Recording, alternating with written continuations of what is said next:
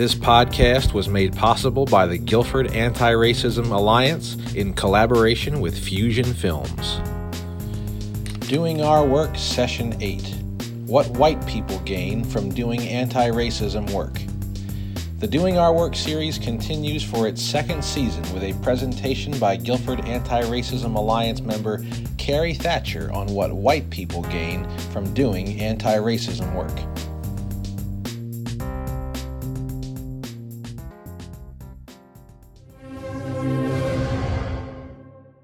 Good evening, everybody.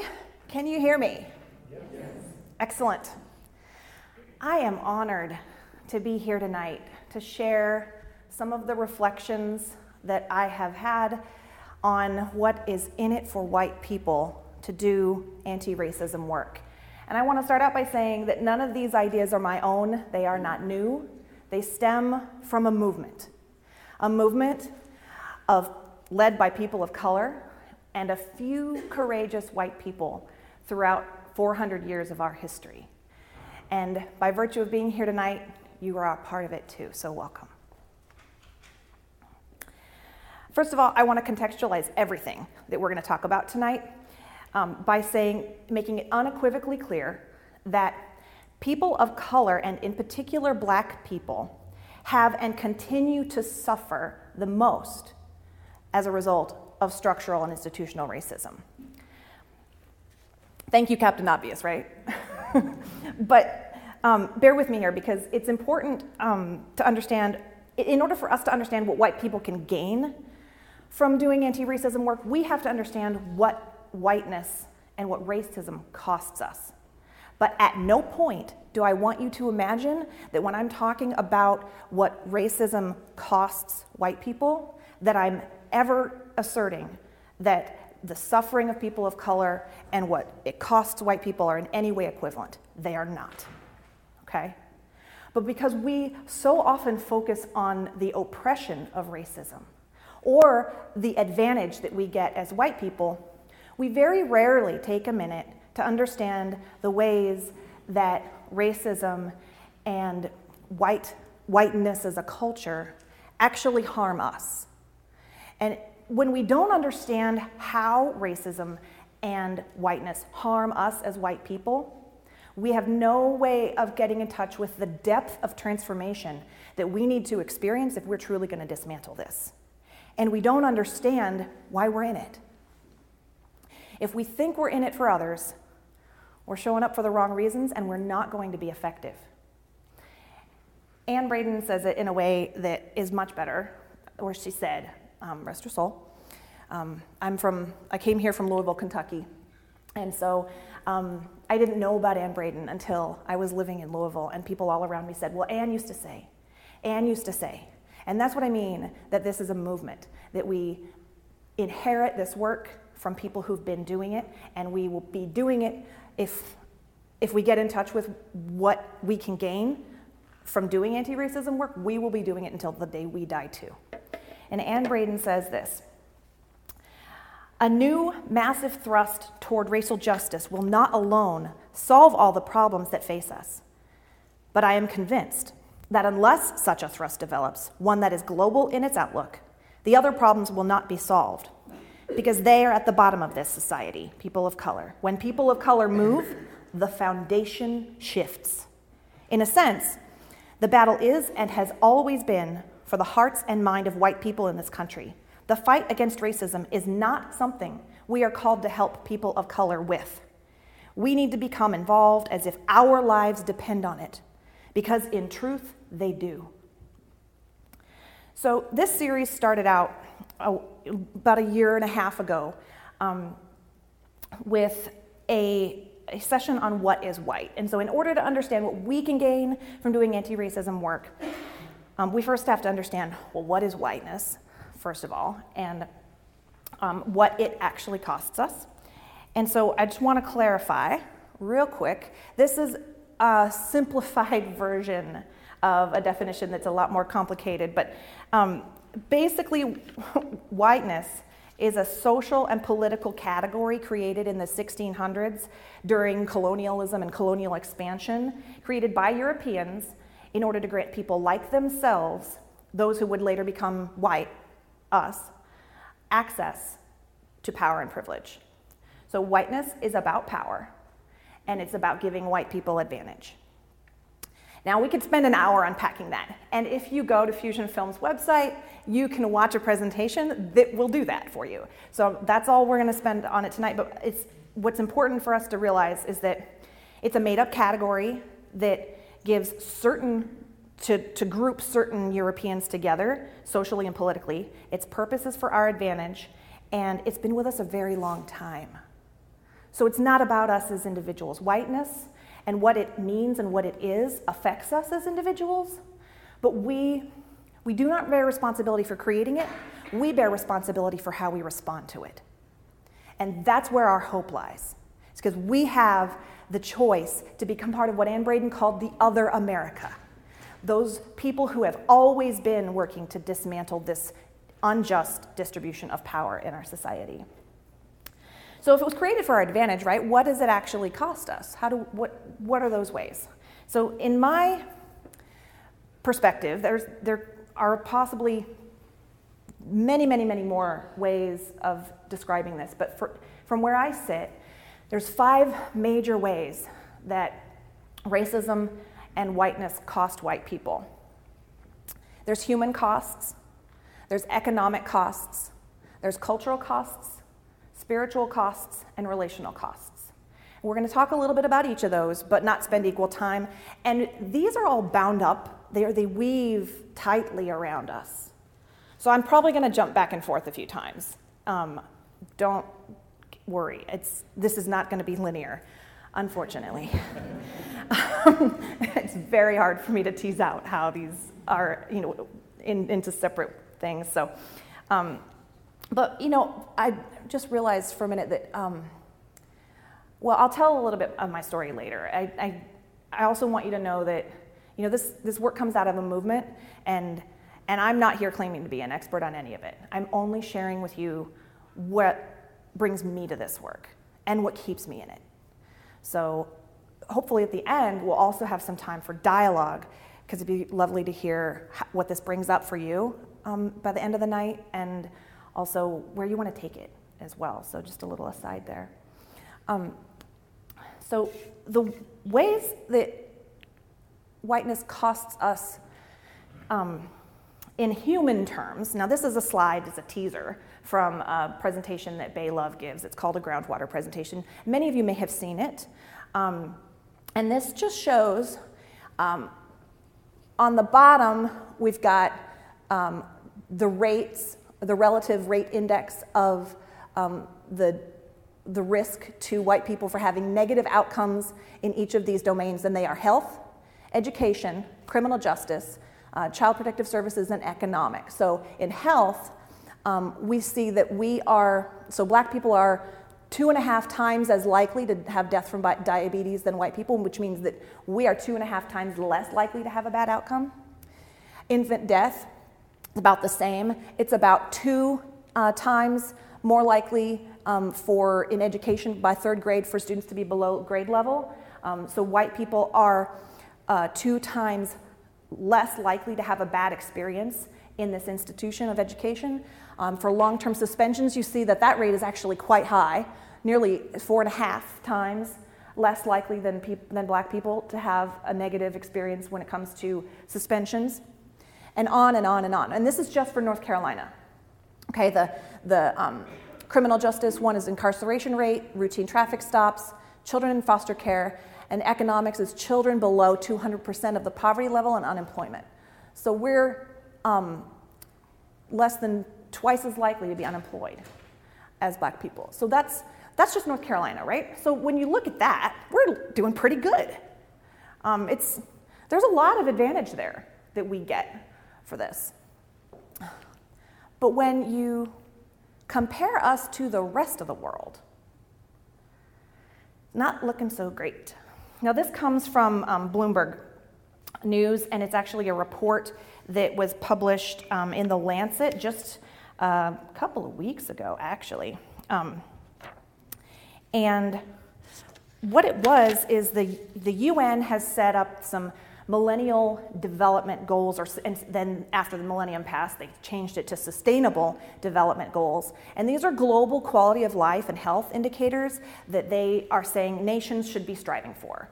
And so there's this article looked at from 1990 to 2015, 188 countries. They looked at 33 different indicators of health and well-being. And then they looked at the data, they checked for data quality, they checked for equivalence, they made sure things lined up, and they created an index that measured the progress each country had made towards the goal. And then they also made, they ranked each country relative to one another in terms of absolute terms as well. So of the top 30, we are number 28. And after the number 30, there's fewer and fewer developed countries, fewer and fewer European countries. And so you can compare us to Iceland and Sweden. Singapore is up there in number 2. The UK is number 5. And this is sort of an aggregate ranking that includes things like suicide rates, death due to air pollution is one of them, maternal and mortality and death in childbirth, or death of your child before the age of 5. So that's what all this is looking at. I have to point at the computer, not the screen. So in here it shows a few examples of, on the left, where the US needs some improvement. This 0 to 100 scale is where 100 is like the best possible observed outcome, and 0 is like the worst. So in some cases, 100 could be more of something, or it could be less of something. It's just the best. So in childhood obesity, we are at 69 relative to the best observation, or the best country. And the Philippines is higher than we are in terms of has better child obesity rates than we do. In violence, we are 42. So El Salvador is worse. Syria is better. Right. That's a little hard to swallow, isn't it? This does go to 2015. And then Germany is better, not surprisingly. Alcohol or unsafe drinking patterns, we're kind of neck and neck with the UK. A lot better, or Saudi Arabia is a lot better, obviously, because they primarily don't believe in drinking alcohol. But then we're over here on the other side. We're doing really good in number of fatalities per population when it comes to war, because all of our wars are off of our shores. Hygiene, we do pretty good there. Occupational risk, we're actually also very, very good in terms of accidents in the workplace. So some good things, but some bad things.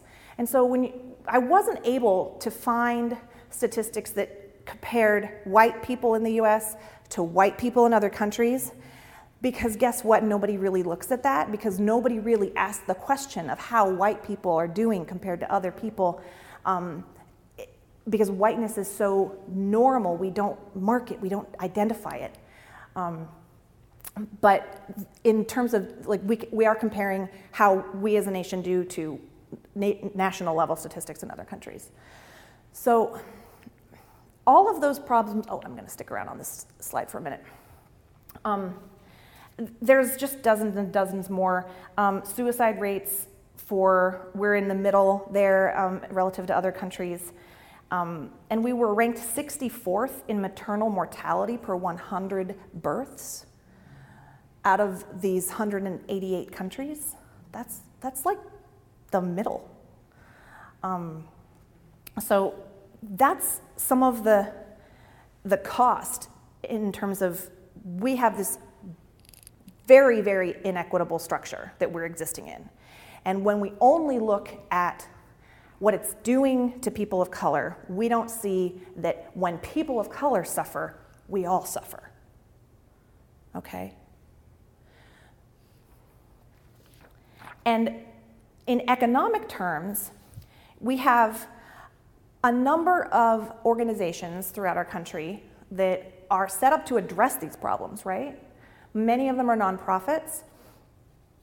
The Urban Institute says in 2010 that the nonprofit sector was 5.5% of our gross national product, and paid $576.9 billion in wages and salaries, which is 9% of the US total, employed an estimated 13.7 million people, had 2.1 trillion in revenues and 1.9 trillion in expenses as a sector, right? Okay, that's big.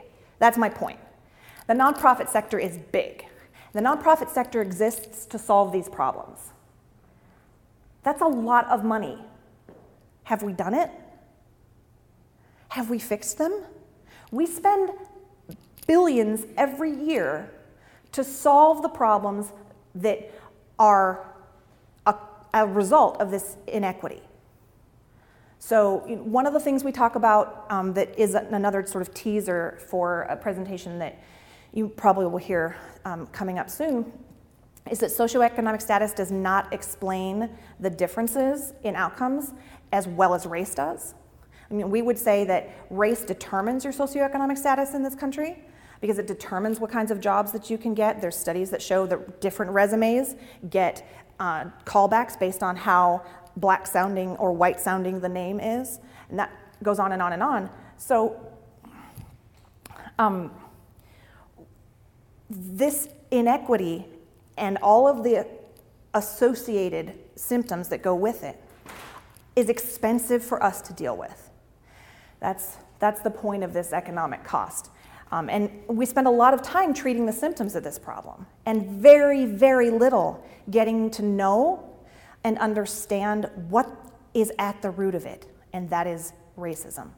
We have very, very little skill at understanding that systemic problem. And that's part of why it costs us so much, because every 5 years we turn around and come up with a new way to package the same idea. So I want to talk a little bit too about the next cost to us. Let me find my list here. This one is really going to be, there's some stories here, y'all. Cultural costs. So one thing that is sort of in our consciousness, but maybe not as set into relief as hopefully this story will bring it for you, is that in the United States, we have this story we tell about who we are as a country, that you come from wherever you came from, you come through Ellis Island, you sign the book, you work really hard, you melt into the melting pot, and then you achieve the American dream and become American and acculturate along the way. Does that sound familiar to people?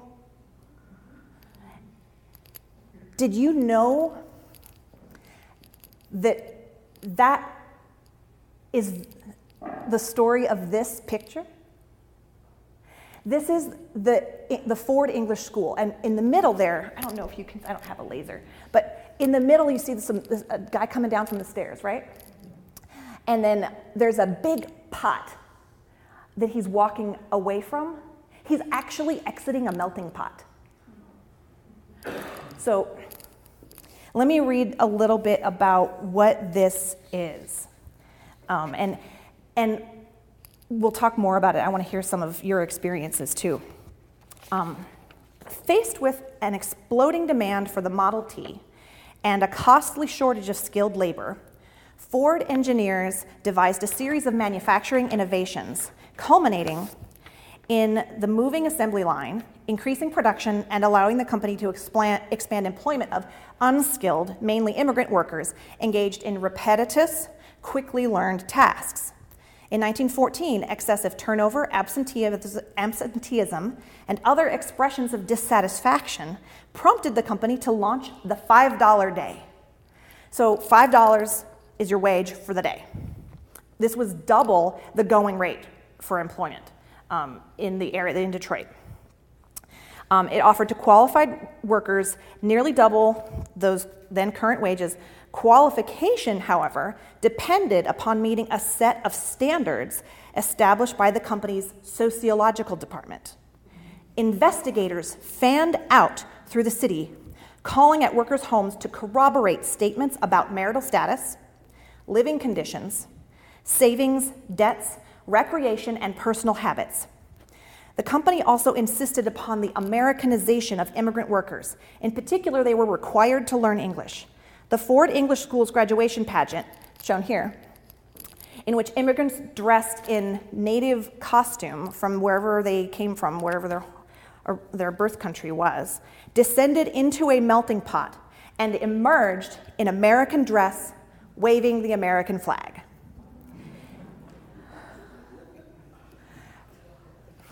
It was a remarkable spectacle for that or any other time. Eventually, Ford abandoned this ambitious program. Many workers resented the company's prying into their lives, and World War I disrupted the labor market. So their immigrant identity was smelted away, left behind, in order for them to have access to a living wage. This $5 day was split, so half of it was wages and half of it was profit sharing. And in order to qualify for that profit sharing, you had to demonstrate your American character, adopt American ways, according to Henry Ford. Okay? So there's a lot of layered into that. And we'll come back to a little bit of it later. I'm going to bump back here. So one of the other things about whiteness in the US that is helpful for us to understand is that from the get-go in our country, our conception of worthiness to be a full member of our society, and our conception of whiteness and our conception of what is American have been bound up together. In the Naturalization Act of 1790, in order to become a citizen, it says that any alien being a free white person who shall have resided within the limits and under the jurisdiction of the United States for the term of 2 years, and making proof to the satisfaction of such court that he is a person of good character, and taking the oath or affirmation prescribed by law to support the Constitution, shall be considered a citizen. So you have to have lived here, you have to be white and free, you can't be a white indentured servant, and you have to prove that you are of good moral character to the judge.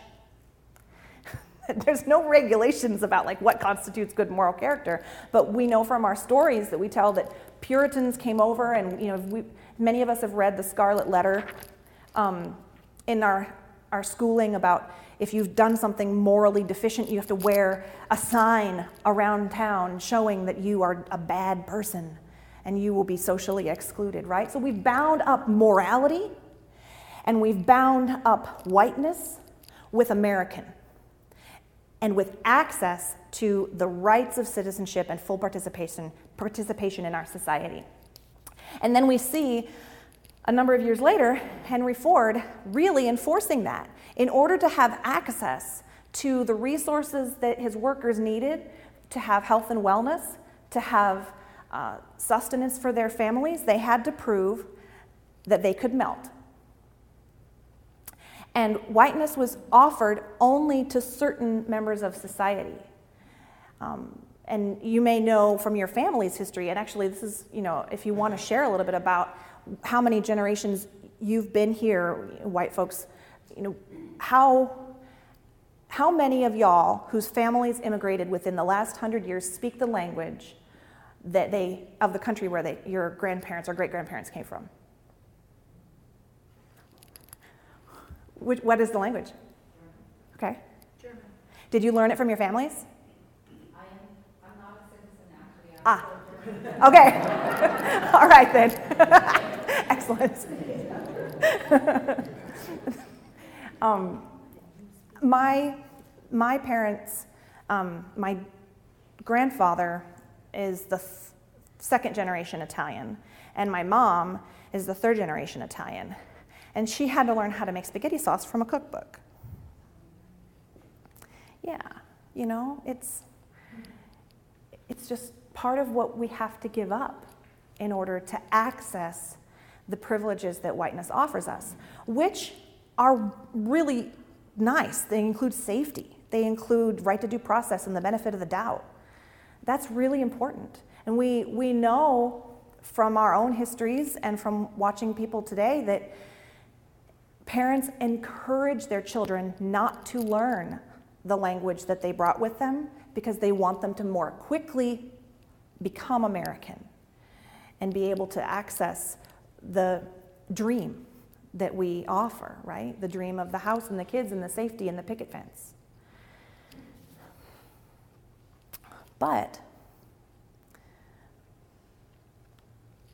what we're finding is that that dream is harder and harder for us to get to. Because in our country, we assign value to humans in two ways, and this is what I believe anyway. Please take issue with me if you'd like. But the way we assign value is moral quality and industriousness, right? I'm just gonna help us think about industriousness, right? Worker bees in a factory, like Henry Ford. And the way that we prove to the world that we have good character and are industrious is that we have jobs. Somebody will pay me, validate my existence because they pay me to do something during the day, to be productive. We don't know how to value people for simply being. And that's because it was built into our culture from the get-go, from the values that we brought when our Puritan ancestors came over about hard work, and those aren't things, they're not bad. What is bad is that we have taken those to their extreme by requiring that those be the way that everybody has to participate in order to access basic human dignity. And in this economic downturn recently, I'm going to read you from a report in the New York Times that was featured on Diane Rain when they were talking about suicide rates spiking. And the research over the last 100 years has shown that when the economy tanks, then suicide spikes. And what it says is that middle-aged white women had an increase of 80% in suicide in this recent report. And over the years, research has highlighted that the plight of less educated whites, showing surges in death from drug overdose, suicides, liver disease, alcohol poisoning, particularly among those with high school education or less, has a link between poverty, hopelessness, and health. So as the economy dips and people have a harder time getting that validation of their worth through someone paying them to be industrious, and as we vilify people who seek public assistance by calling them moochers and living off of the system, when you can't find work, you question your value. And I know that from personal experience. That's why I make that claim with authority, is because it takes a while to find a job in this market. And I went to school recently at UNC Chapel Hill, and it's taken me about a year and a half to find steady, sufficient work. And about 8 months after graduation, when nothing was coming, I was interviewing, but no calls, no calls, no calls, no calls. I got depressed because I didn't think I had anything to offer the world, because the world wasn't validating me with a job. Now, I knew better in my head to think that was true, but because I had learned about Henry Ford and how every single moment had to be measured, and every single, his wages, that second half of that $5 day were given to, it was paid to the employees based on their efficiency. So we have in our culture this direct tie to productivity and value. You've heard the phrase, get paid what you're worth, right? Imagine that. What you're worth can be monetized? Now, we told that lie about people of color for hundreds of years. And eventually we believed it about ourselves. And so when we look at what we can gain by dismantling racism, it's unlearning those attitudes and behaviors. It's learning that when we have people in our neighborhoods, in our cities, in our mountains who can't find work, we don't have to call them trash. None of us is disposable. And whiteness teaches us that we are, unless we have this or that. And that's part of the spiritual cost of whiteness and racism to white people. There's another cost that is about, I'm going to flip back to our last, where's my little list here? Relational costs. And this keys into how we go about getting what we gain, right? So the relational cost of racism is twofold. One, the gulf of experience between what it's like to be a person of color in this country and what it's like to be a white person makes it really hard to have authentic relationships with people of color. Our world is so different, and we are socialized to see things in a certain way, and we're socialized not to believe it when people of color say, this is my reality. And so that creates distrust. So we don't get to have the kind of authentic relationships that could be possible if this arrangement were not in place, if we weren't in this hierarchy. But also, there's aspects of white culture that, as I said earlier, aren't necessarily bad in themselves, but we've taken them to this extreme that then damage our relationship to be, damage our ability to be in relationship with ourselves and with each other. So for example, individualism. You know, we believe in the rights of the individual to life, liberty, and the pursuit of happiness. The New Hampshire state motto is live free or die. You know, it's in us. It's a big deal to take your stand and be different from the crowd. And what that does when it's taken to its very, very extreme is it isolates us from one another. So as we age, we don't have anyone to take care of us. Or when we're in those moments of depression, we don't say that that's what's happening. And, you know, I can tell this story of my life. Like, my parents are in California. My family lives out there. And I don't get to see them. And I, until recently, never even questioned the fact that I just left. I said, bye, I'm off on my adventure, family. I'll see you a couple times a year. And just 2 days ago or 3 days ago, I found out that my sister-in-law's grandmother had passed away 2 weeks ago and nobody told me. Yeah, so there's a disconnectedness from my people that I thought was normal. And that's not healthy. That's not the path to wholeness. And these are examples of our cultural ways of whiteness that just sort of sink in, and it's the water we swim in, right? We don't even know it's there. Another aspect of it is this dichotomous thinking is a characteristic of whiteness, right? We're either or. You're either with me or you're against me. So there's 1-0 kind of people, right? That's the binary code in the computer is a 1 or a 0, and there is no in between. You're either conservative or you're liberal.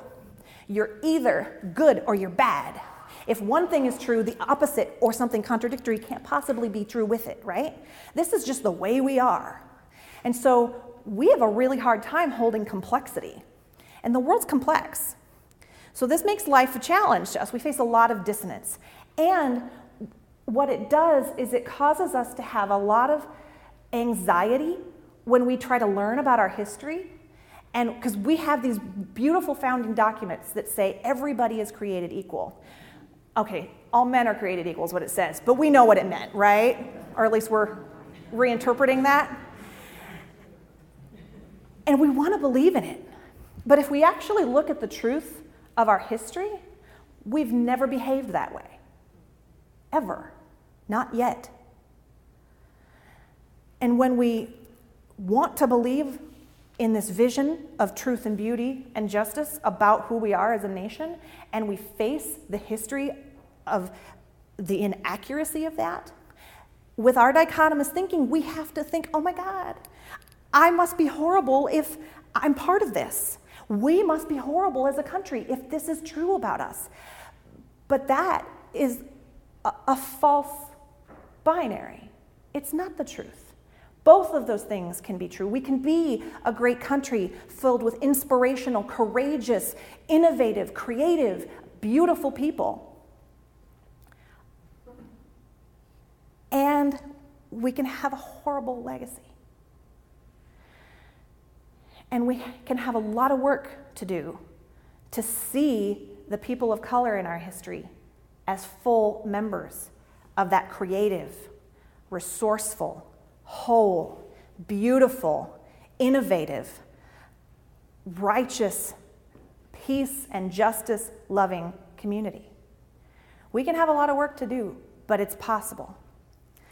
And so what I want to invite you into is what I see as a path.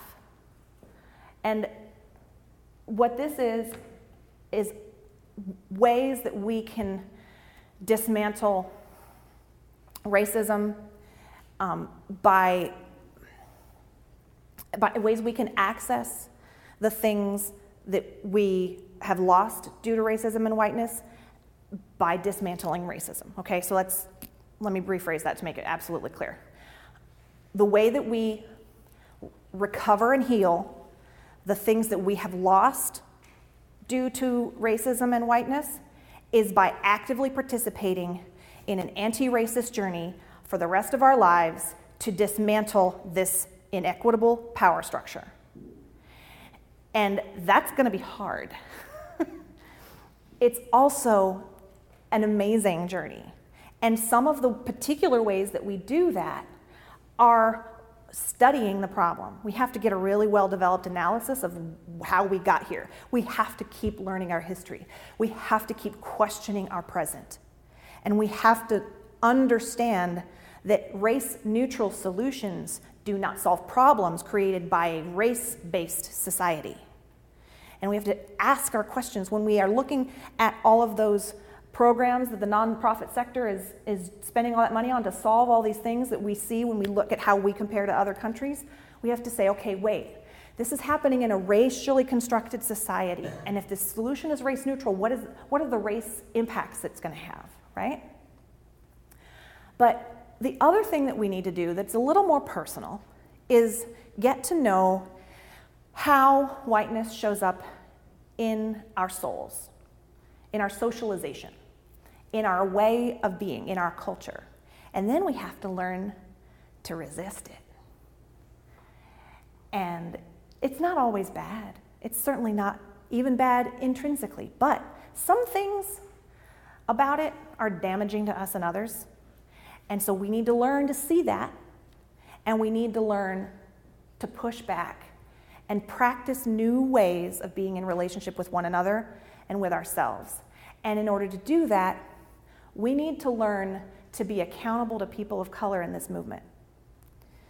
And people of color who are also on this journey, who are aware of the fact that we're not going to get it right and we're going to mess it up, and we need to be accountable to this movement that we're a part of now from these 400 years of history. And people of color who are doing this work have information about what racism does in society that will help us as white people learn to ask the questions that we need to ask about how we're being in the world and what our actions, the consequences of our actions are, so that we can try new ways of being. And also, all these white ways of being, this white culture that I've just been talking about, is one of many cultures, right? So people of color have other cultures, other ways of being that are completely counterintuitive for us. And I tell you what, if you hang out with me for very long, you will watch it happen live in action when I am doing things in a totally white way, and my friends who are people of color, black women, black men, and Latinas, they will be like, really? And they smile and nod. right? And then I smile and nod. Because I know I just was really concerned about the time, and they're not. Or I just got distracted by wanting evidence, and they knew that I should just believe them because I should trust them. And those are different cultural ways of being. And when we spend time being accountable and in relationship and working to dismantle this system with people of color, we're going to learn about new ways of being. We're going to learn how to be in community with one another. And we're going to be able to reclaim some of what we lost. That's just one of the ways. We also need to recognize that we aren't going to know all the answers. We've been socialized to think that as white people, we've got it. We know what's up, right? We are on top of all of these systems, so there's got to be something about what we're doing that's the right thing, right? Because otherwise we wouldn't be succeeding. Never mind the fact that the systems were all built for us. But then when we go and we try to say, oh, here's what you need to do. After spending 5 minutes getting to know this problem that people of color have been living their whole lives experiencing, we need to realize that we don't always have all the answers, and we need to realize that a big part of our job is to listen.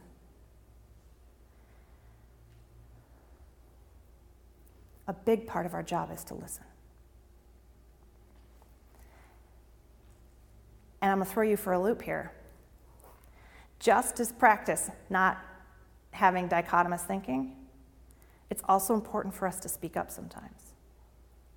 There's certain times and places when a white voice is what's needed.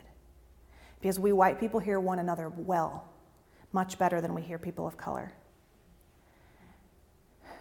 And we have a particular role to play in this. Because we are the ones who built this system. We are the ones who benefit from it. And when we get together and understand what we gain from dismantling it, it's all going to come down. And that's what you're here to be a part of tonight, is to learn that you don't have to be perfect. You don't have to get it right. You don't have to have all the answers. But you do get to be in this work. It's quoted to the Talmud. Some also quote Rabbi Tarfon, that it is not upon you to finish this work. Neither are you free to desist from it. This is our journey for the long haul, and we're going to learn how to love each other in it. Thank you for your time.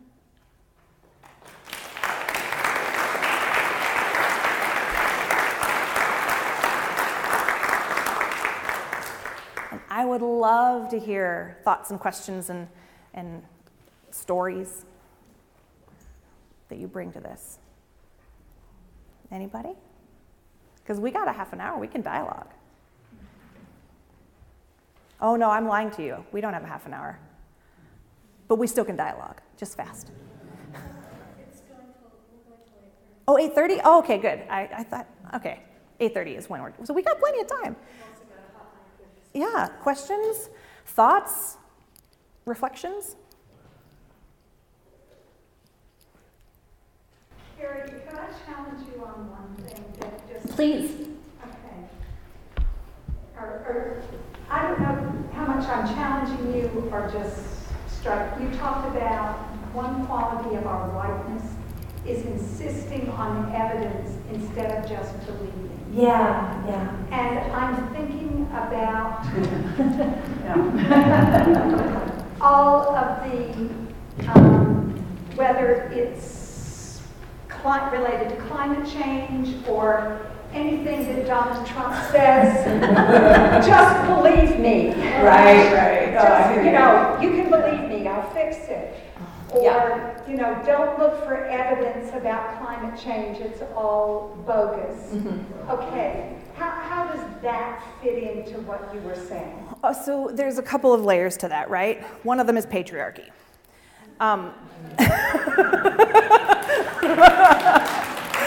Just saying. So part of our culture that came from Europe, our our people developed in a place that was cold, where it was warm and sunny shorter than it was cold and dreary. And so we had to know how long things were going to grow, how many people it was going to feed. This is sort of how we grew up in our sort of ancient history. So we got really good at counting things and measuring things. We also had to write things down in order to keep track of stuff, in order to know how many people were going to survive. And so these are just sort of ways that we behave and values that we have. So if it's written down, man, that's true. We believe things in writing. And we have jokes about it now, because if it's in the newspaper, it's got to be true. If it's in the internet, it's got to be true. And we do need to question that evidence. So it's this weird double, we put faith in text, and we put faith in evidence, and text is evidence because it's written down. But then we don't put faith in somebody's word. Like, for instance, if you get a job offer over the phone, it's not real until it's in writing, right? Your contract on your house or the sale of a car, not real until it's in writing. And that's just how we are.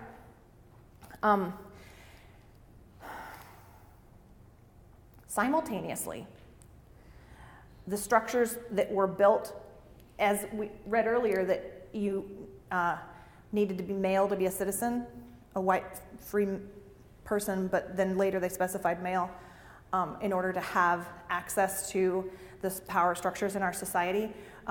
We've also learned that men have a lot of authority. And so when they say something, white men in particular, we're just more inclined to believe them. And in my own life, there's a story about me going to school and telling my teacher she was completely wrong about what state the Liberty Bell was in because my dad said so. I was like, no, my daddy says it's this place. And up until about 8 years old, I didn't know how to pronounce the word grotesque because my dad said grotesque, and I just thought that's what it was, and I mean, it took me years to realize that the things that he said that he knew were not necessarily facts. And so what that comes down to is who we believe, right? Because when we created white, a bunch of men in the Virginia House of Burgesses were making this debate about who was going to get to be white. And at the time, there had previously been a marriage between John Rolfe and Pocahontas. And so there were Native American and white Englishmen descendants. And in the middle of this conversation, several decades later, they're trying to figure out how to divvy out privileges. And so they had to define white. And they came up with this, it's going to be anybody who has no blood whatsoever that is, as they would say, Negro or Indian, right? But that didn't work because all of John Rolfe and Pocahontas' descendants had Indian blood in them, according to the verbiage of the time. So what they did is they created an exception. It's the Pocahontas exception, and it was discovered in the case of Loving versus Virginia. There was the anti-miscegenation case, or the interracial marriage case that came up in the 60s. And so a bunch of white men just defined reality. They just decided who got to be white and who didn't. And Pocahontas' descendants, John Rolfe's descendants, they were accepted. They got to be white. So we have a tradition of white men just defining reality. And because they have power, it is real. So that's what I would say about that. Also, when it comes to science, there's been this tension between qualitative and quantitative research. And qualitative research is about words. It's about descriptive experiences. And we call the other research hard science, right? Or quantitative research. So much so that my research class was research methods and then qualitative research methods. Somehow we didn't feel the need to name research methods as quantitative, So that also speaks to this lack of value that we place on the spoken word, on the storytelling ways of being that people of color bring. Because enslaved African people were prohibited from learning, prohibited from writing. The only thing we left them was storytelling. And then we said, we won't believe you. So that's where that comes from. So are you saying that in the story you told, when they look at you and you say, oh, I didn't believe, I was looking for proof, are you saying that they're saying, there is proof, but you're not believing it because I'm saying it? Or are you saying that they said, you shouldn't need proof? Well, so in the example of, if I'm in a relationship with people of color, yeah, absolutely. And proof is not bad. And we know that my favorite astrophysicist, whose name escapes me right now, Neil deGrasse Tyson, it's all about evidence too, right? But there are times when you can see that, for instance, if we're watching a video of an African American person, male, female, transgender woman, whomever, who has been assaulted, and we're watching the evidence in front of our eyes, and then we find ways of disbelieving it because of who it's about. Does that help? I just wanted to understand for sure. Yeah. I think the phrase that might help some folks is lived experience. Mm-hmm. Yeah. We're kind of dancing around lived experience. So, think of rape. I didn't bring the rape, but there it is. If no one is there, are you going to ask for proof? And what is your level, your burden of proof level? Mm-hmm. So when you are asking someone about their experience of racism, if you are asking someone about their experience of whatever ism, because we got all the isms, our demand for a level of proof as white people to people of color, or people who are LGBTQIA, or people who are insert minority here, is so high that the person feels attacked, and then their story is lost. And when she talks about evidence, that's what she's talking about. Are you going to demand that they have a video? Do they have to have a video when they already have the trauma? So that's where I'm going. And that's precisely correct. We have this high level that is, and it's not wrong to ask for evidence. What's wrong is that we ask for way more from people of color than what we ask from white people. That's the issue. Were you next, Nikki? Okay. Somebody was back there who was next. I think it might have been you. I have a lot to share, but I'm going to try not to say a whole lot and take up everybody's time. But, I was thinking about when I came here how whiteness affects me. And what I definitely realized when I get with white folks in these conversations about whiteness or being anti-racist, I find that we do a lot of historical context or statistical sharing or data and information sharing. And what I always feel like is missing, just from my experience in many different white people spaces, is that I feel that it's a failure to not do actual self-reflection. I don't ever hear white people personally share ways that whiteness has robbed them of their own humanity. So I guess for me, I'll just start by doing that now. Ways that I feel that whiteness has shown up for me and what it's cost me most importantly are my relationships with people of color, my own humanity and empathy from actually doing something when I see people of color being hurt or killed or brutalized or overly policed or overly surveilled or surveillance, I'm not sure the right word.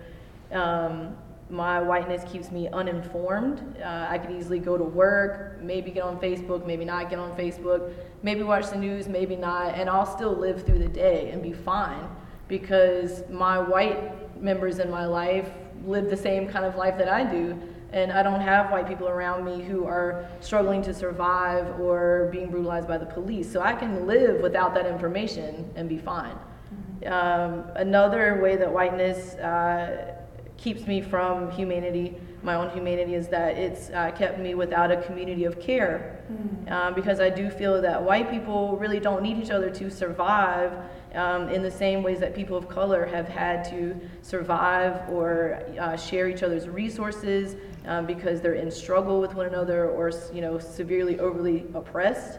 I don't feel that white people build community out of struggle or anything like that. I feel that we tend to feel that we're self-sufficient because we are privileged. We are pretty much afforded every system possible to our benefit. So to me, it's just a different way when you talk about the way we show up socially, personally, systemically, politically, etc. I mean, to me, all I can do is really trickle all that down back to myself.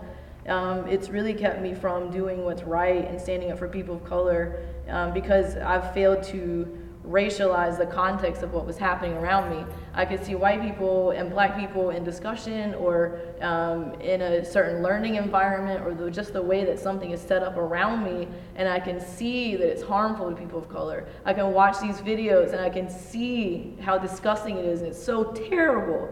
And there's something within me, which I can only identify as whiteness, that keeps me in some type of film that keeps me from going, these are white people hurting people of color. People of color are being brutalized and murdered and hunted down right now from Charlotte.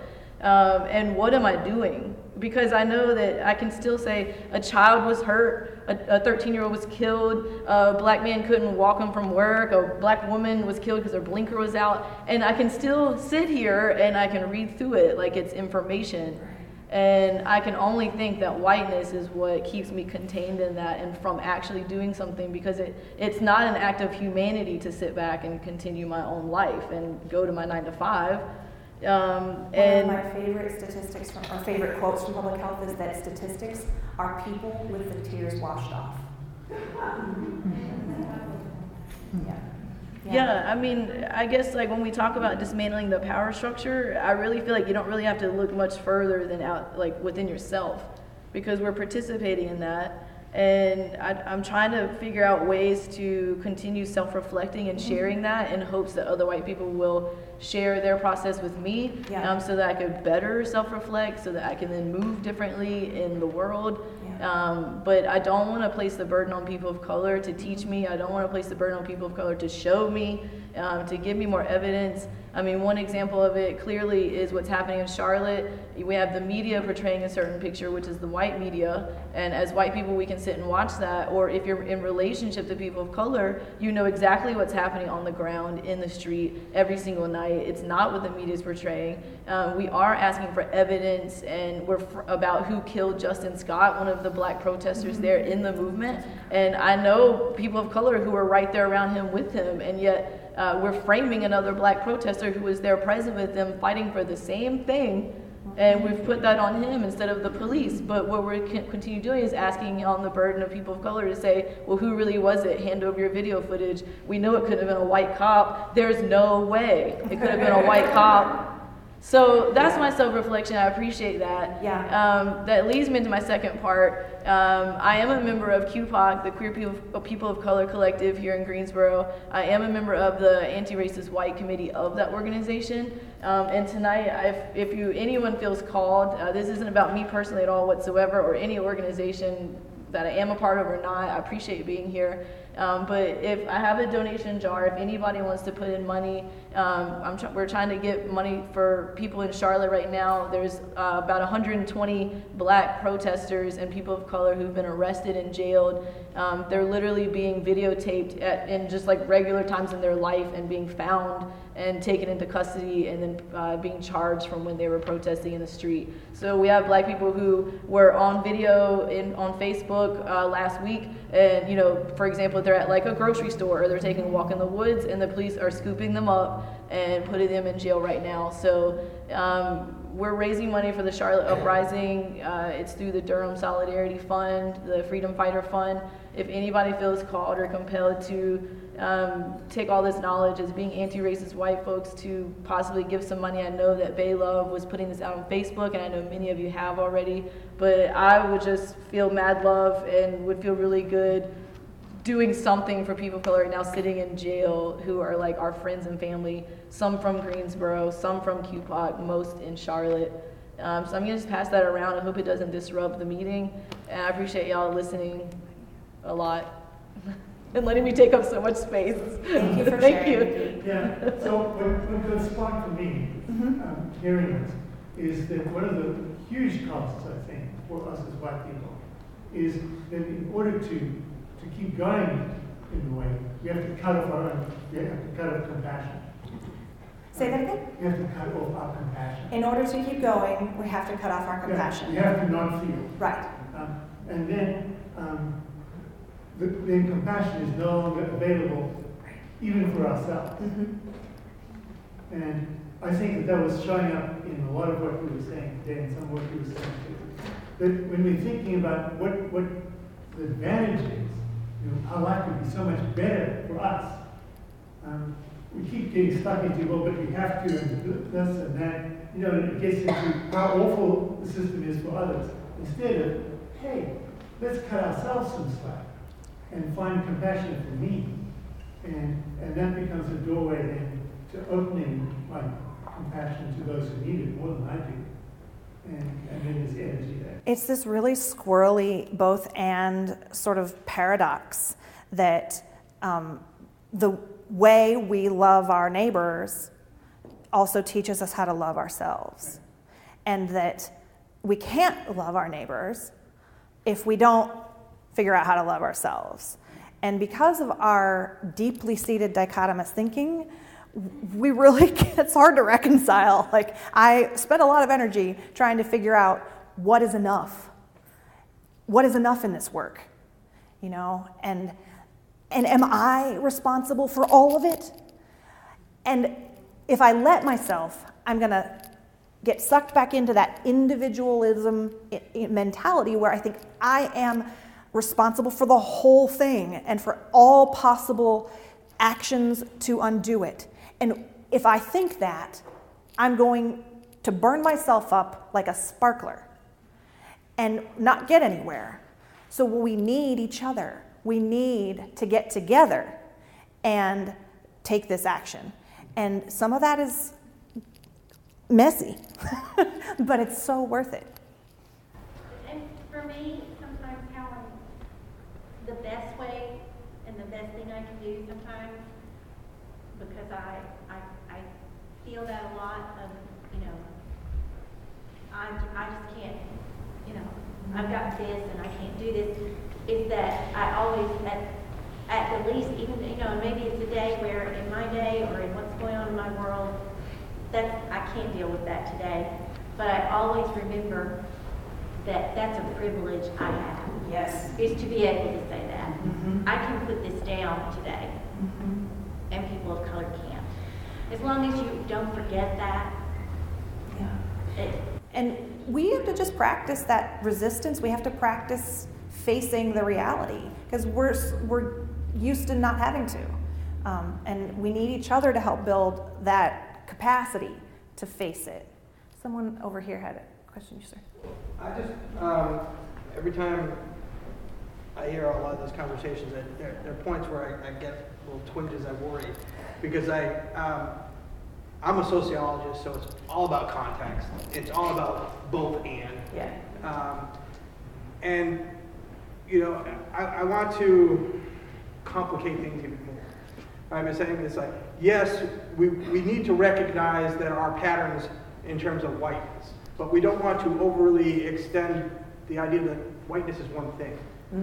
Right? We are both and. We're race, we're our race and ethnicity, we're also our sex, our gender, our class. Right? So my experience as a white upper middle class male is very different from a lower class white female. All right. So that whiteness is not one thing. Right. We have to keep that. And we want to have that flexibility to understand that my whiteness is different from someone's non-whiteness, but at the same time, we can't lump all the whiteness together. We can't lump all the blackness together. I mean, part of the Black Lives Matter movement is, a huge part of it, is to recognizing the diversity within the black community as well. Right? So, I mean, we need to recognize the patterns, but also diversify the patterns. Yeah, and what we just have to be careful with that is that it's easy to allow those other aspects of our identity to eclipse the experience of whiteness, because there are things that we share, but that's why that both and is so critical, because that's what intersectionality is about, is that at times my whiteness is going to be in the foreground of the moment, and at times my womanhood is going to be in the foreground. But in our society, most of the time, whiteness is what leads. And so it's because we aren't practiced at experiencing ourselves in a racially constructed society, it's so tempting for us to just put that in the periphery of our awareness. But yeah, I appreciate you saying that, because it's so true. And one of the functions of whiteness and racism is to divide white people based on our different experiences of whiteness, get us to think that it isn't actually a thing, and not realize that we can get together to solve it. I learned when I was in about third grade that since I looked white, people didn't have to know I was Native. And until I was in high school, I simply didn't mention it again, because I had learned what it meant to be Native. People who knew the family knew anyway.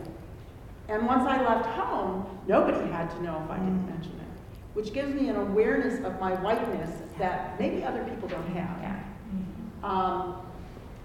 Very aware that my whiteness gives me a privilege that many of my relatives don't have when they step out in the world. But I also want to point out, earlier you said that racism probably hit the Black community hardest. If you look at the numbers, that's not true. The Native community, whether it's incarceration rates, poverty rates, number of young men who are killed by police who are unarmed, all of those things, the statistics are way worse in the Native community. Yeah. You don't see it much here in North Carolina, perhaps, but when I go home, I do. And if you read any of Andrew Jackson's writings or biography of him, it will be very clear, that the plan for Indigenous people and First Nation people in this country was not to exist. The plan for them was annihilation. In the Indian schools that my ancestors attended. I mean, people I know attended. Yeah, you had assimilation or annihilation. Those were your choices. Yeah. So before we go, I want to spend just a couple of minutes with y'all thinking about the answer to this question. And if you will just turn to your neighbor and talk to your neighbor for just about 2 minutes about these two questions. When I think about white culture, I wonder. Finish that sentence. When I think about white culture, I wonder. And then I'll let you go for a minute with that, talk to each other about it, and then I'll give you another question in a minute, okay? This is just a chance to sort of process some of what we've talked about and think about it.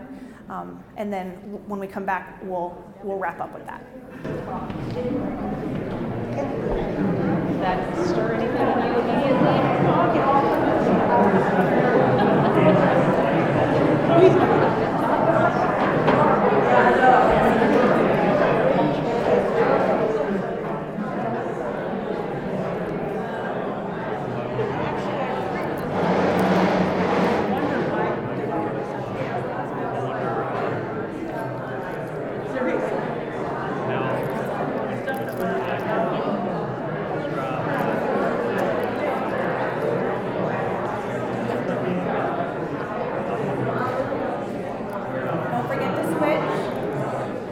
Don't forget to switch.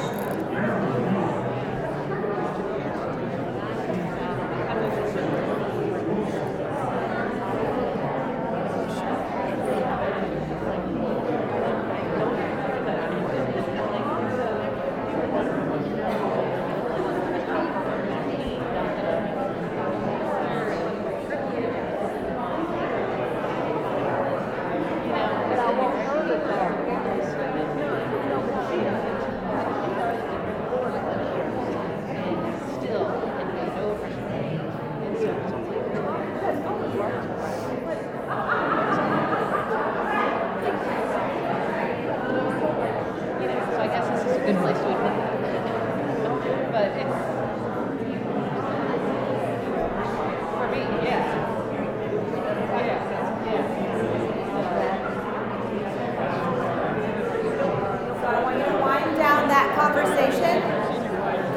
wind down that conversation and switch to this question. Your next question is, when we make racial equity progress in Greensboro, my life will be different. How? When we make racial equity progress in Greensboro, my life will be different. How? Answer that question for yourself and your neighbor for the next couple of minutes.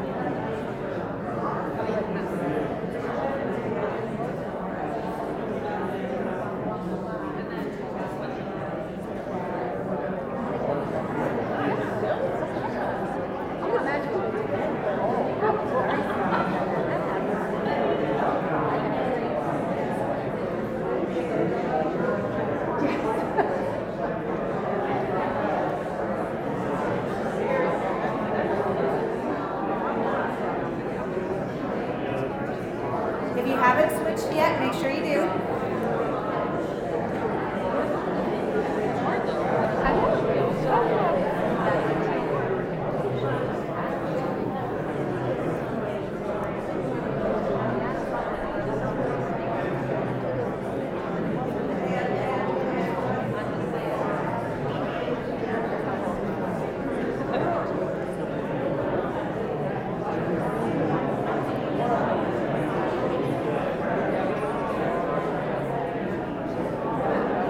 You get about another minute here, and then we're going to ask some folks to share.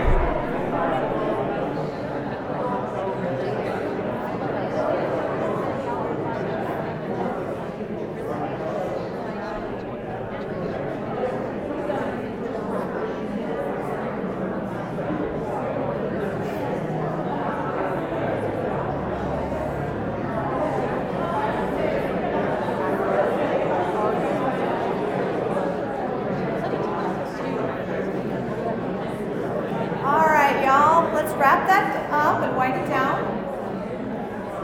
And I would just like to invite 2 or 3 people to share something that their neighbor told them that makes them excited to work about racial justice.